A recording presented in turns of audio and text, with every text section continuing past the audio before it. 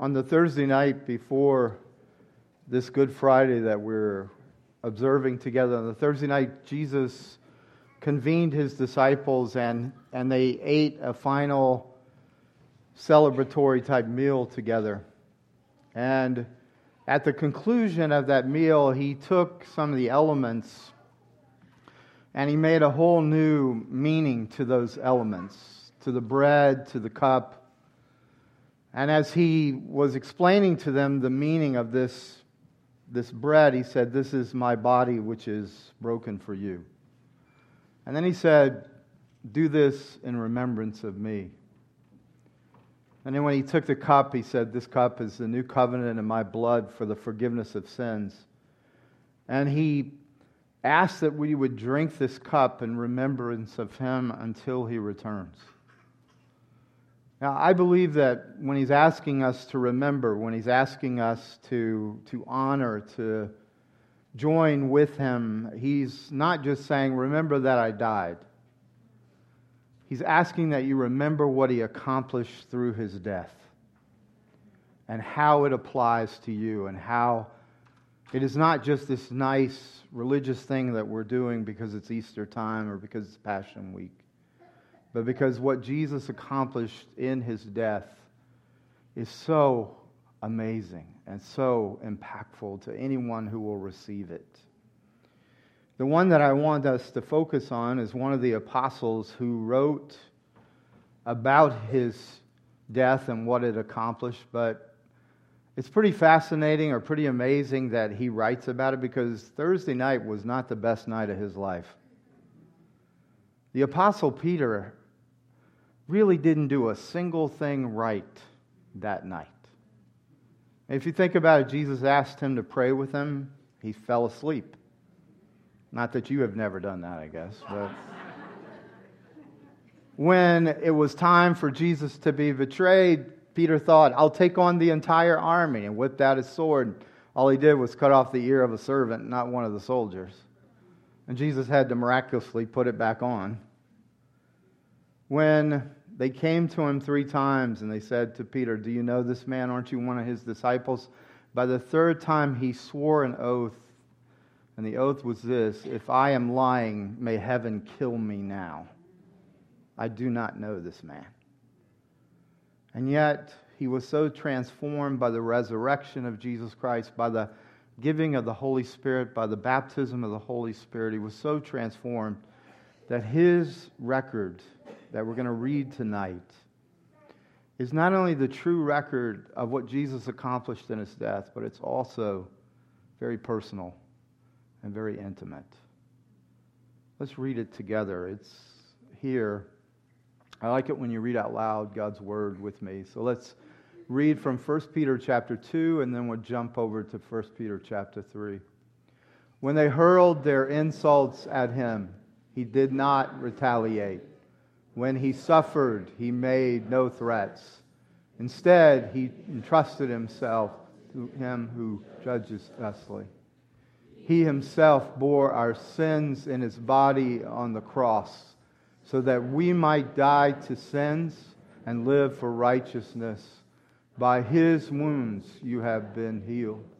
For you were like sheep going astray, but now you have returned to the shepherd and overseer of your souls.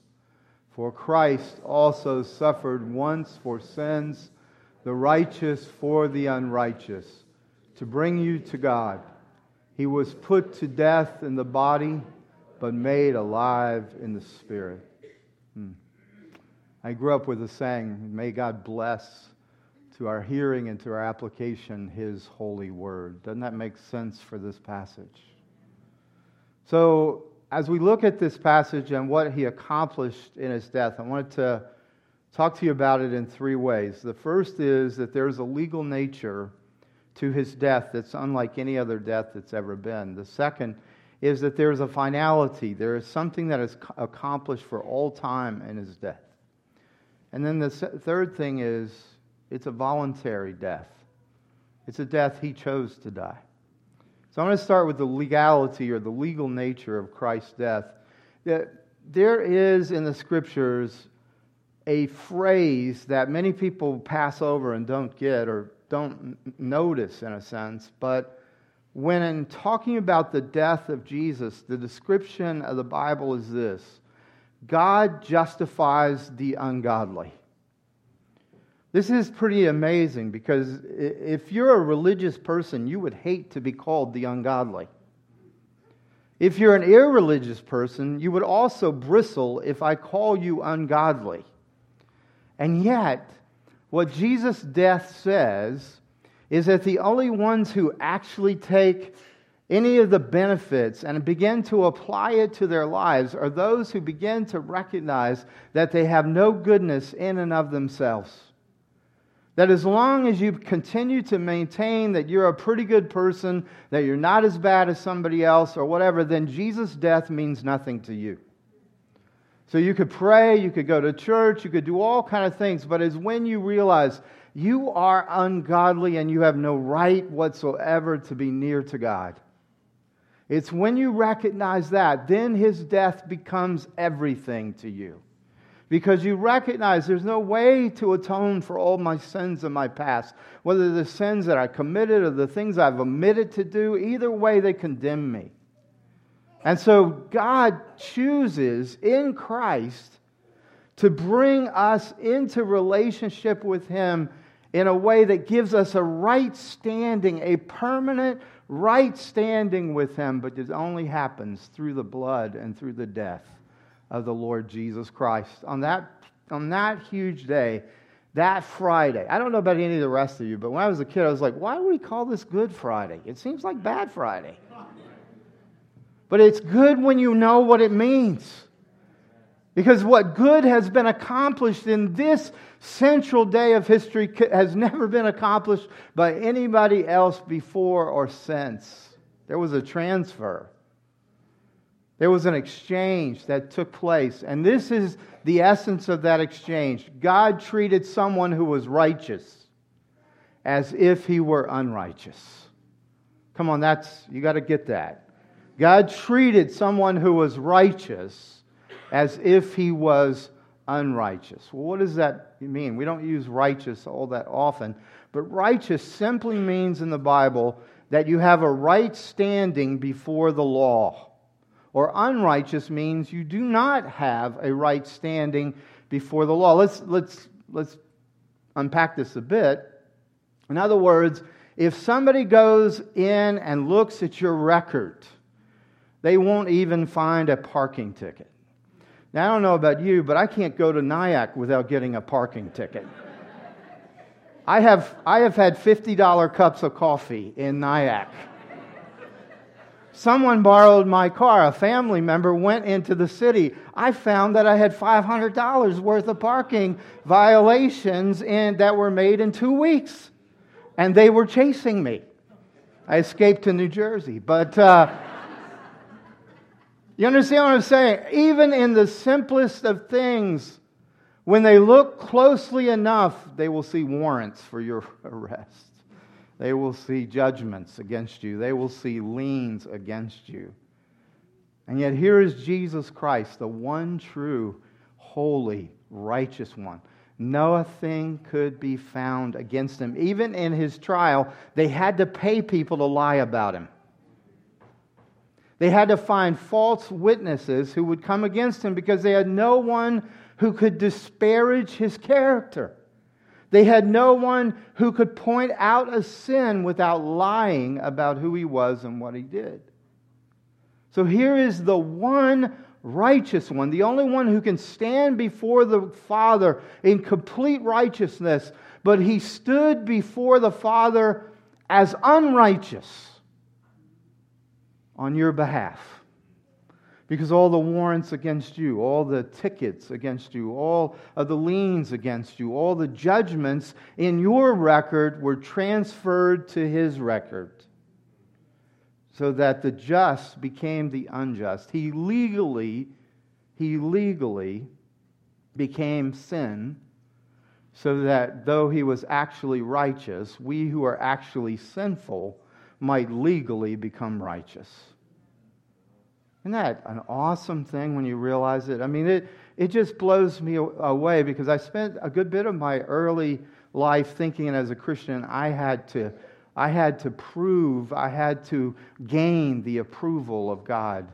And by trying to keep all of the different obedience, all the different rules, all the different precepts, and all of these things, only to become a person who hid his true character.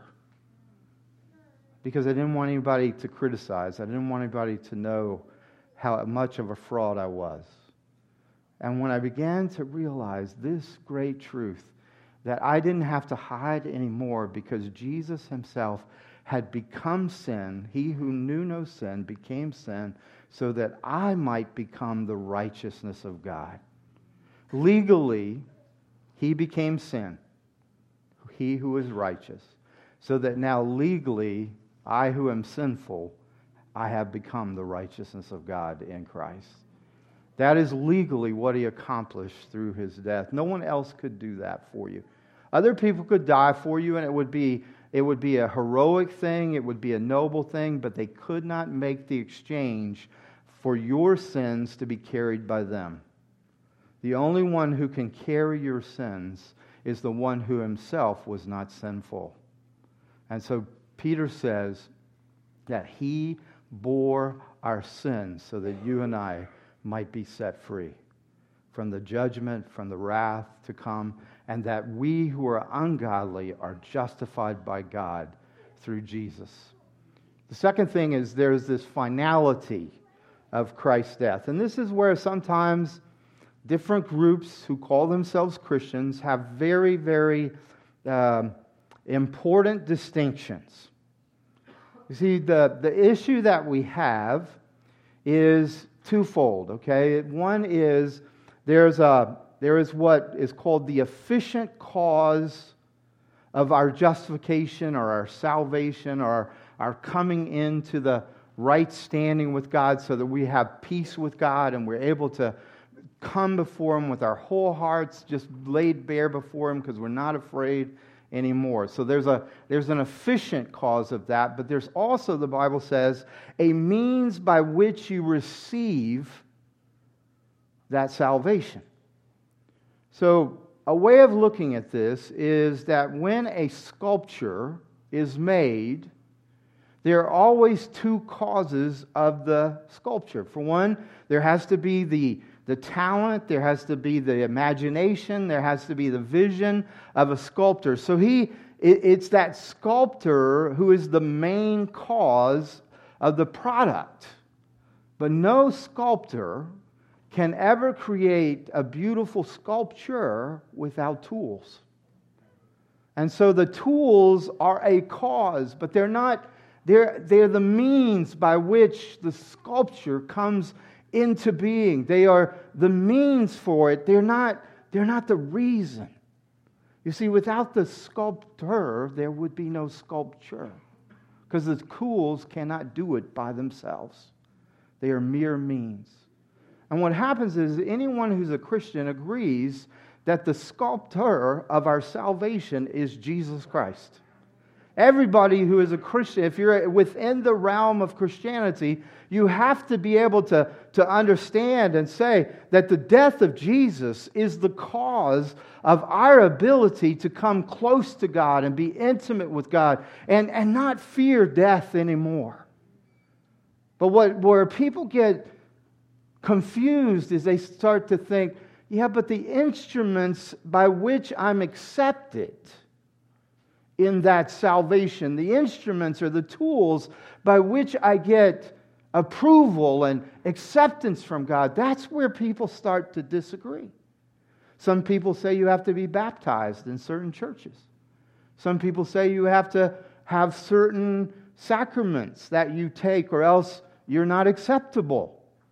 You see, this is where we tonight, and where Peter tonight disagrees with any other means. The only means by which you come into right standing with the death of Jesus, which leads you into the life of God, is by faith alone. It is faith in God alone. The only obedience that you actually, my friend, that you actually can do that is life transforming and changes everything is the obedience of faith.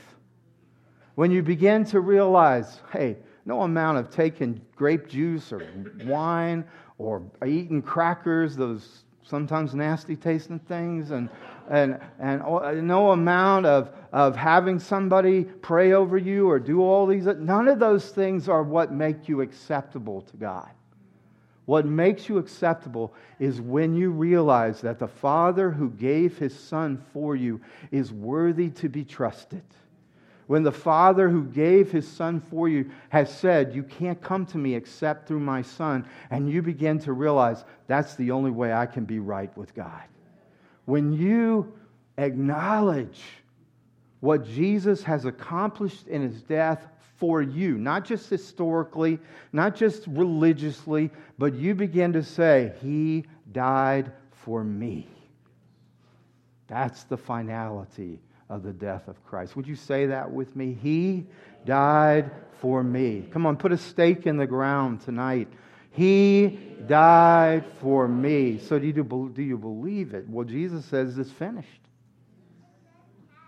I mean, He had the presence of mind on the cross to say the debt is paid. I mean, I'm going to try to be nice right now, okay? But if He has marked paid in full on every page of your life, who are you then to say, yeah, but I got to do this, and I got to do... No, Jesus marked paid in full. I mean, who else's marks matter? Who else's word over you matters? Not some religious leader, not some religious tradition. The only thing that matters is the one who's dying on the cross for you saying paid in full. And if He says paid in full, then you can take it all the way to heaven.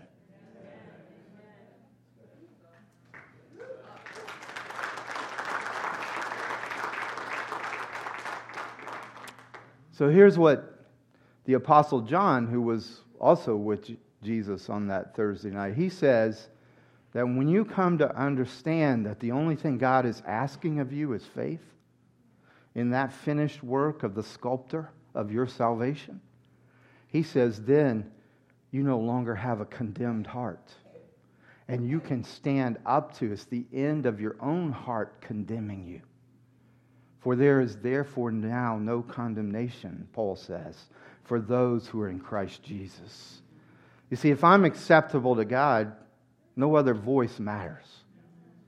If I am approved by God because of the death of Christ, and it's finished, and it's for all time that one death, then I don't have to beat myself in order to punish myself in some way when He Himself has already borne the punishment that was due me. Can I say this to you as well? You do not ever have to re-crucify Christ. There are some people who have so much guilt and shame and don't realize that when you take it to the cross, it vanishes. It is gone as far as the east is from the west. It is never held against you again. So when you start saying, well, I need to beat myself. I need to be angry with myself. I need to do all of this. All you're doing is defeating the purpose of the true atonement, and you're falling for the deception of a false atonement. See, there are many of us that are still trying to finish something that only Jesus can finish. Well, the third of these, are you tracking with me so far? The third of these is the voluntary nature of His sacrifice. I say this all the time because I think it's the heart of the gospel, and that is this. You are so sinful that Christ had to die for you. But you are so loved that Christ chose to die for you. What many of us don't understand is nobody at that cross could put Jesus to death.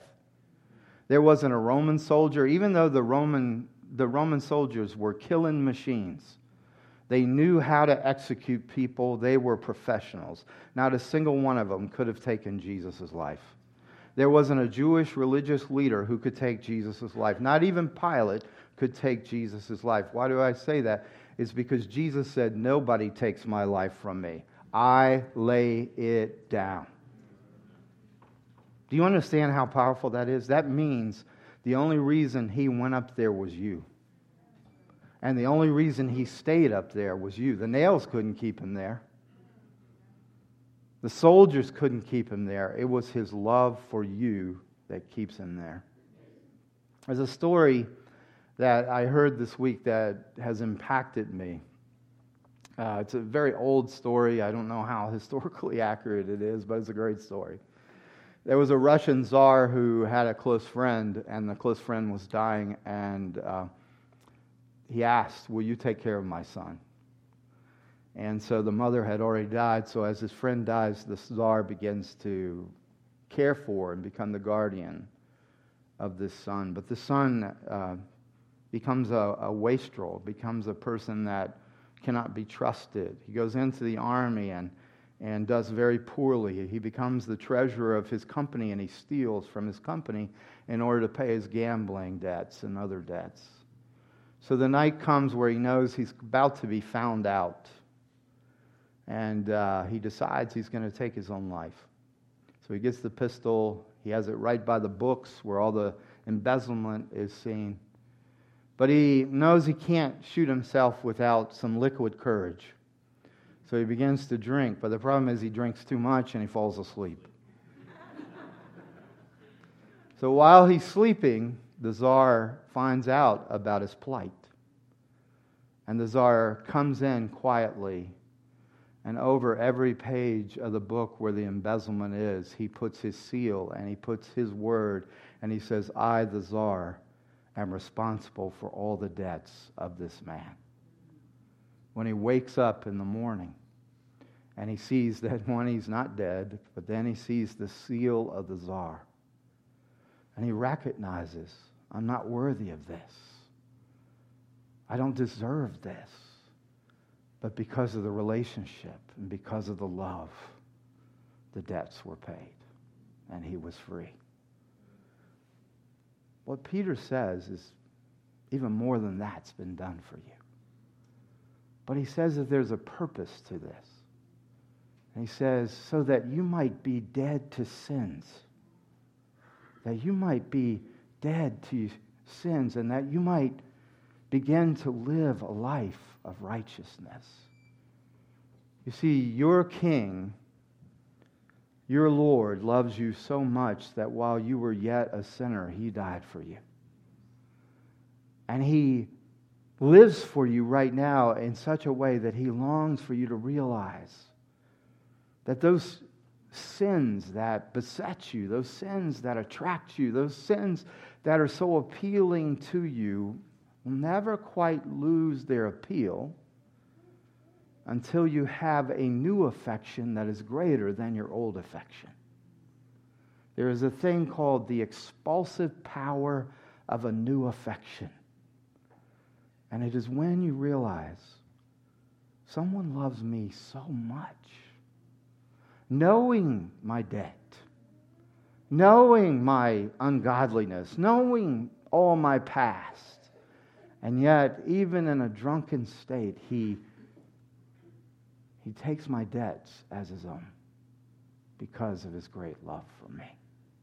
Jesus is the only person that has ever existed that did not have to die. There are people that can say, okay, I'm going to be executed. I know the day of my death or whatever it might be, but all of us have a day waiting for us. Only Jesus had no expiration date. Because there was no sin in him, there was no death in him. So he willingly said, I don't have anyone who can take my life from me, but I willingly lay it down. I invite you tonight, let the death of Jesus come in and change your heart. Let his love expressed legally. I don't know how many of you wrestle with temptation and accusation in your head, but I meet people all the time that have a running battle saying, I'm not good enough, I'm not worthy enough, and all these things, and they're not listening to the only voice that really matters, and it's the voice that paid your debt. It's the voice that said, "It is finished." And see, if you're accepted by Him, that's all that matters. And so I invite you to stand with me right now. What we're going to do is we're going to take this thought, this sense of the love of Christ, the sense of the power of Christ to exchange the unrighteousness of the most unrighteous person in this room and to become then the righteousness of God. I mean, one of the ways I like thinking about it is this: He received what I deserved so that now I receive what He deserves. That's the gospel. It isn't any ifs, ands, or buts. It isn't, okay, you receive it and you have to do this. You receive it and you got to go there, do this. No. Anything that He asks you to do is not you performing for His approval. It's you beginning to act out of His approval. And so He said, what I would really like you to do is I'd like you to take this bread, which He said was His body broken for you. And He said, do this in remembrance of me. It's not such a great task that we come and we do this together. But it is a great privilege to be able to remember. And not just to remember that He died, but to remember what He accomplished through His death. And then He says, this cup is a new covenant. I mean, if you ever think about how important a covenant is, it means a promise that cannot be broken. This is the new covenant in my blood. He was so serious about having a covenantal intimacy and relationship with you that could not be broken. He was so serious about that He cut a covenant with you in His own blood. He showed you how significant you are and how He wanted nothing to come between you and Him. So He said, this covenant is the new covenant in my blood for the forgiveness of sins.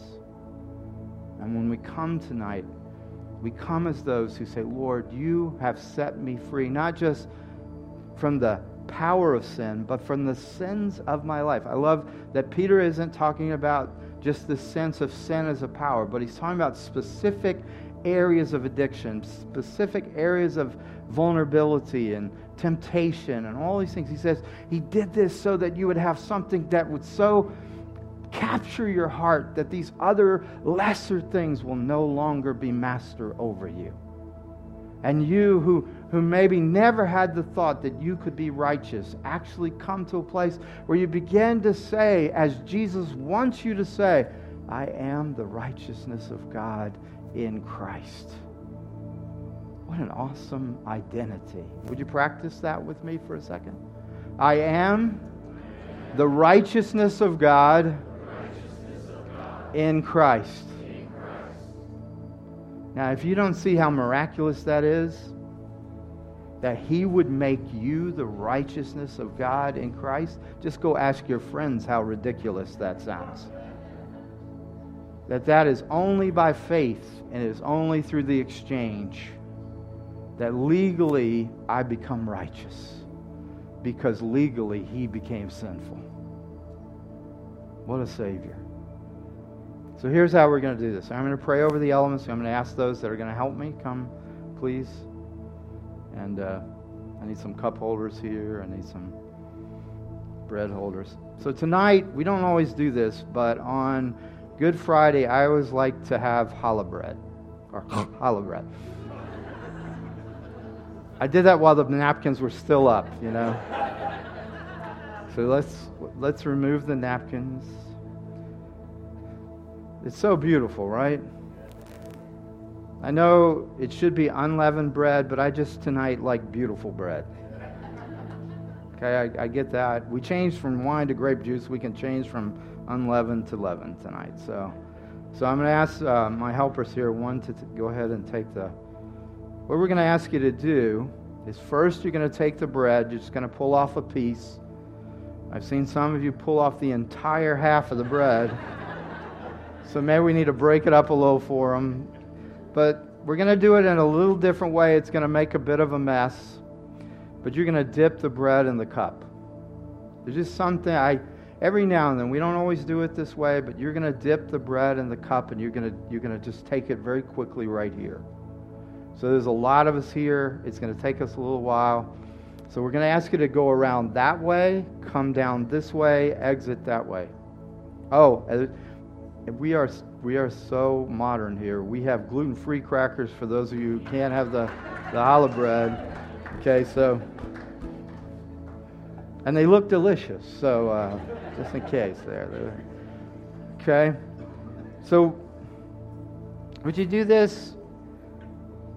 Would you take both your hands and would you just lift them up to the Father?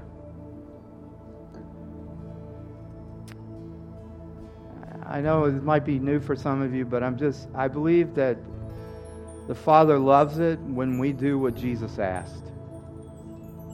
And so, Father, we're coming tonight as children. We're coming as co-heirs with Jesus. We're believing you tonight that an exchange has been made. Jesus said himself, "This is my body broken for you." That's an exchange. This blood is the blood of the new covenant for the forgiveness of your sins. That's an exchange. So, Lord, we are people who love to taste. We like to touch. We like to see.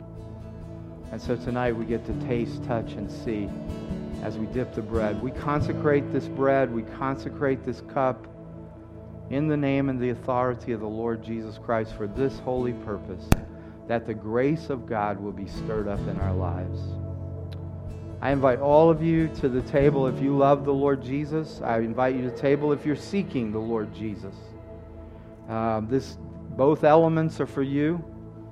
I invite you to come now. Just come around from that side, come this way, go exit out the middle, come on and receive right now. And we'll worship with a song as this is happening.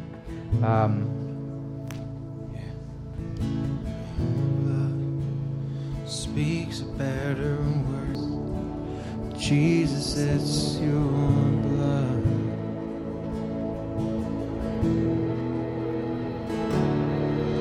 Your blood speaks a better word than all the empty claims I've heard upon this earth. Speaks righteousness for me. Stands in my defense. And Jesus, it's your blood.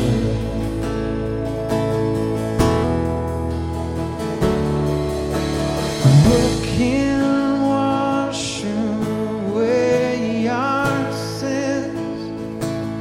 What can make us whole again?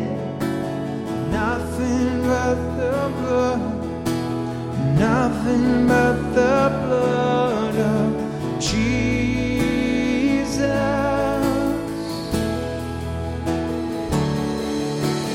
What can wash us pure as snow forever? Welcomed as the friends of God. Nothing but your blood. Nothing but your blood, King Jesus. Your cross testifies in grace, tells of the Father's heart to make a way for us. Now boldly we approach, not by earthly confidence. It's only by your blood. Oh, sing that again one more time. Your cross, it testifies. Your cross, it testifies in grace. Tells of the Father's heart to make a way for us. Now boldly we approach, not by earthly confidence. It's only by your blood, yeah. What can wash away? And what can wash away our sins? What can make us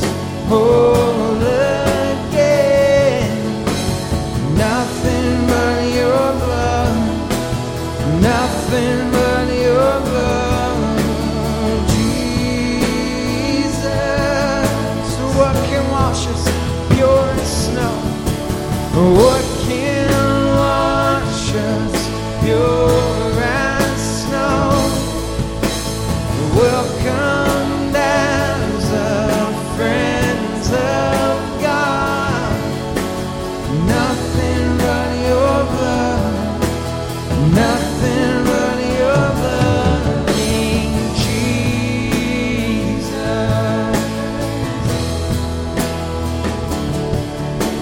We praise you for the blood. We thank you for the blood.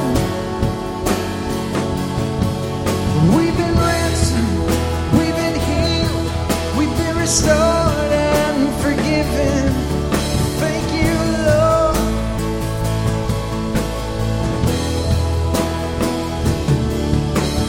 What can wash away our sins?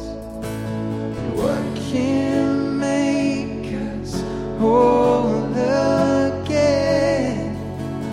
Nothing but the blood. Nothing but the blood of Jesus. Come wash us pure as snow. What can wash us pure as snow forever? Welcomed as a friend of God. Nothing but your blood. Well, it's nothing but your blood, King Jesus. Oh, King Jesus.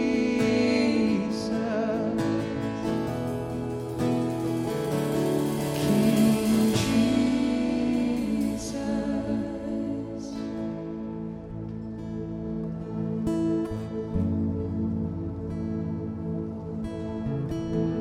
Will you stand together as we close?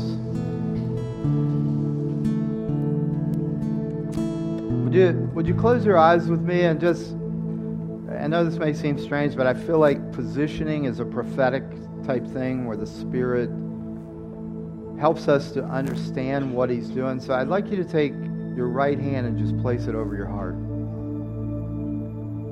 Your heart is the control center of your being. It's not just your emotions, but it's your deepest commitments. It's the things you trust the most. It's the place where, in a sense, you have a vault of truth, where what you believe, what you know that you know, is in your heart. What I'd like to ask you to do tonight is to renew if it's something you've always had, or to open the vault and to put it in afresh. An exchange has been made. If you're willing, you can declare this exchange. I'm going to help you do it, guide you through it. But it says, by His stripes you're healed. So what I want you to do is I want you to put these benefits of His death into the vault, into the control center, into the heart of your life. Would you say this? I exchange my unrighteousness for His righteousness.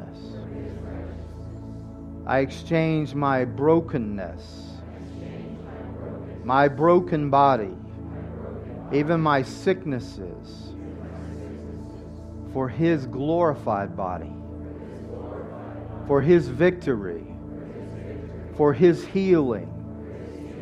I declare over my own body, by His stripes, I am healed.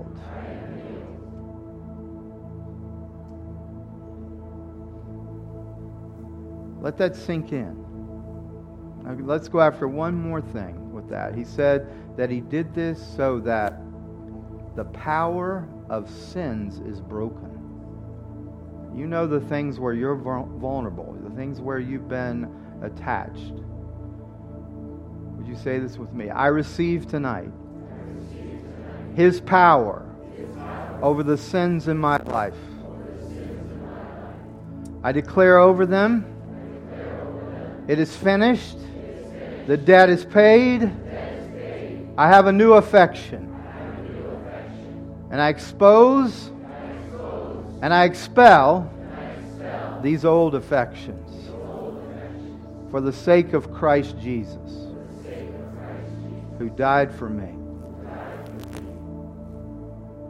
Lord, we seal what you're doing now. In Jesus' name, amen.